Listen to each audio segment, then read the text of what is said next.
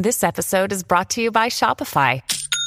Forget the frustration of picking commerce platforms when you switch your business to Shopify, the global commerce platform that supercharges your selling wherever you sell. With Shopify, you'll harness the same intuitive features, trusted apps, and powerful analytics used by the world's leading brands. Sign up today for your $1 per month trial period at shopify.com/tech, all lowercase. That's shopify.com/tech. This is your COVID-19 coronavirus update for February 12th at 3 p.m. Eastern Time. The number of new cases of the coronavirus in China dropped for a second straight day. Health officials said Wednesday in a possible glimmer of hope that amid the outbreak that has infected so far over 45,000 people worldwide and has killed more than 1,100. China's National Health Commission said 2,015 new cases had been tallied on Tuesday, the second straight daily decline, and down from nearly 3,900 a week ago.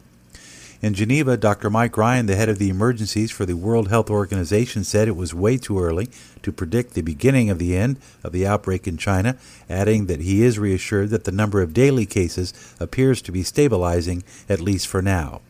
Holland American Line said the MS Westerdam will arrive Thursday morning in Cambodia.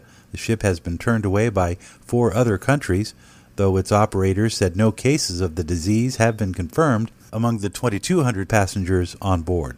Totals as of 3 p.m. today, 45,200 cases confirmed globally, 1,118 deaths to date, 4,865 have recovered. China has 44,688 cases confirmed at 1,116 deaths. Japan, 203 confirmed cases, no deaths. Hong Kong, 50 cases, no deaths. Singapore with 50 cases, no deaths. Germany with 18 cases. The UK has confirmed 9 cases.